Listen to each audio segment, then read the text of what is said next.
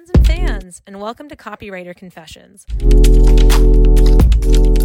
Before getting into today's confession, I'd like to first thank today's sponsor. Brand Voice.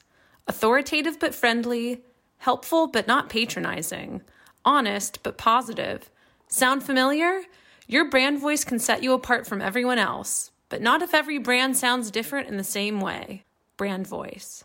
Today's guest is Hannah Szabo. Hannah is a freelance copywriter, editor, and content strategist who took a few laps around the world before settling down in Brazil. Welcome, Hannah. Hi, Janet. Thank you. Tell me, Hannah, what is your copywriter confession? My copywriter confession, Janet, is that I'm not a hot lead. So if I'm on your email list, there's a 98% chance I'm not in your target audience and I will never buy from you.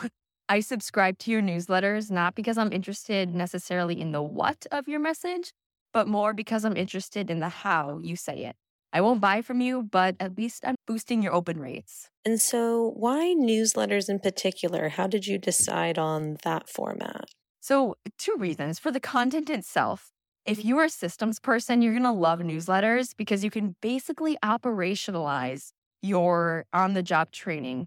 Pop every week, every Monday. You're going to get a little newsletter notification, and that's an opportunity for you to read it, learn something new, spy on how people are framing their offers, how people are nurturing their audience.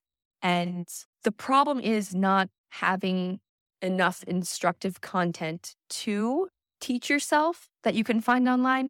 It's about discerning what's good and what's not. How did you figure out how to discern what's good and what's not? How did you figure out how to learn on your own in this way? What I learned really quick is marketers are super meta. And so content marketers are really good about doing content marketing on content marketing, which means it's not too hard to find instructive content online to improve your copywriting. So a lot of times you'll see hacks and tricks and tactics. And the key is to use critical thinking to strip down those tactics or hacks to the universal principles that apply to them. And that's where the learning happens.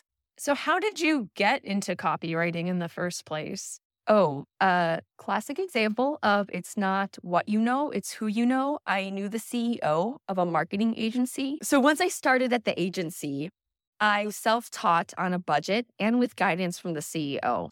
Send me your first few drafts, your proposals, and I'll give you feedback. And what's been most difficult about being self-taught?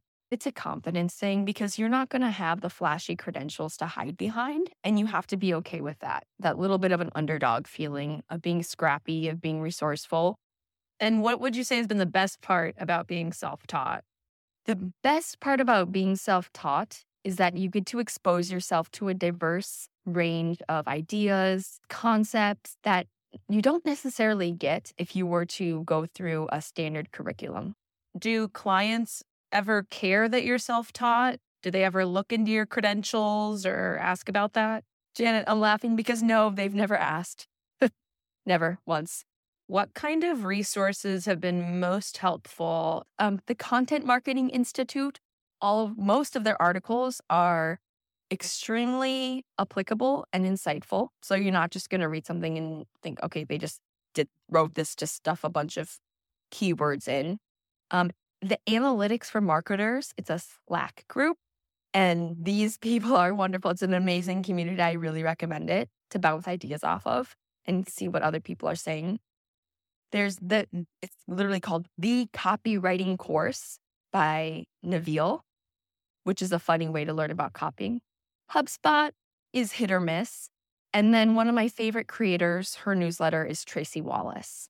What advice do you have for anyone looking to teach themselves copywriting? 2 pieces of advice. Learn how to accept feedback.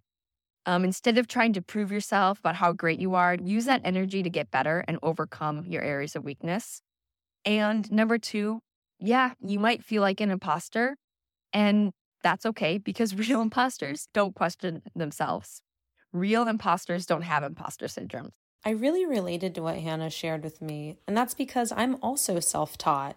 I was curious to find out how many other copywriters are too, In a survey I conducted, I found that over 75% of copywriters are in fact self-taught.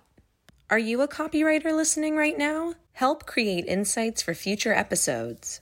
Check out the show notes for a 4-question anonymous survey, and you'll automatically receive the results. That's it for today's episode. If you'd like to become a sponsor of the Copywriter Confessions podcast, email sponsors@copyconfessions.com.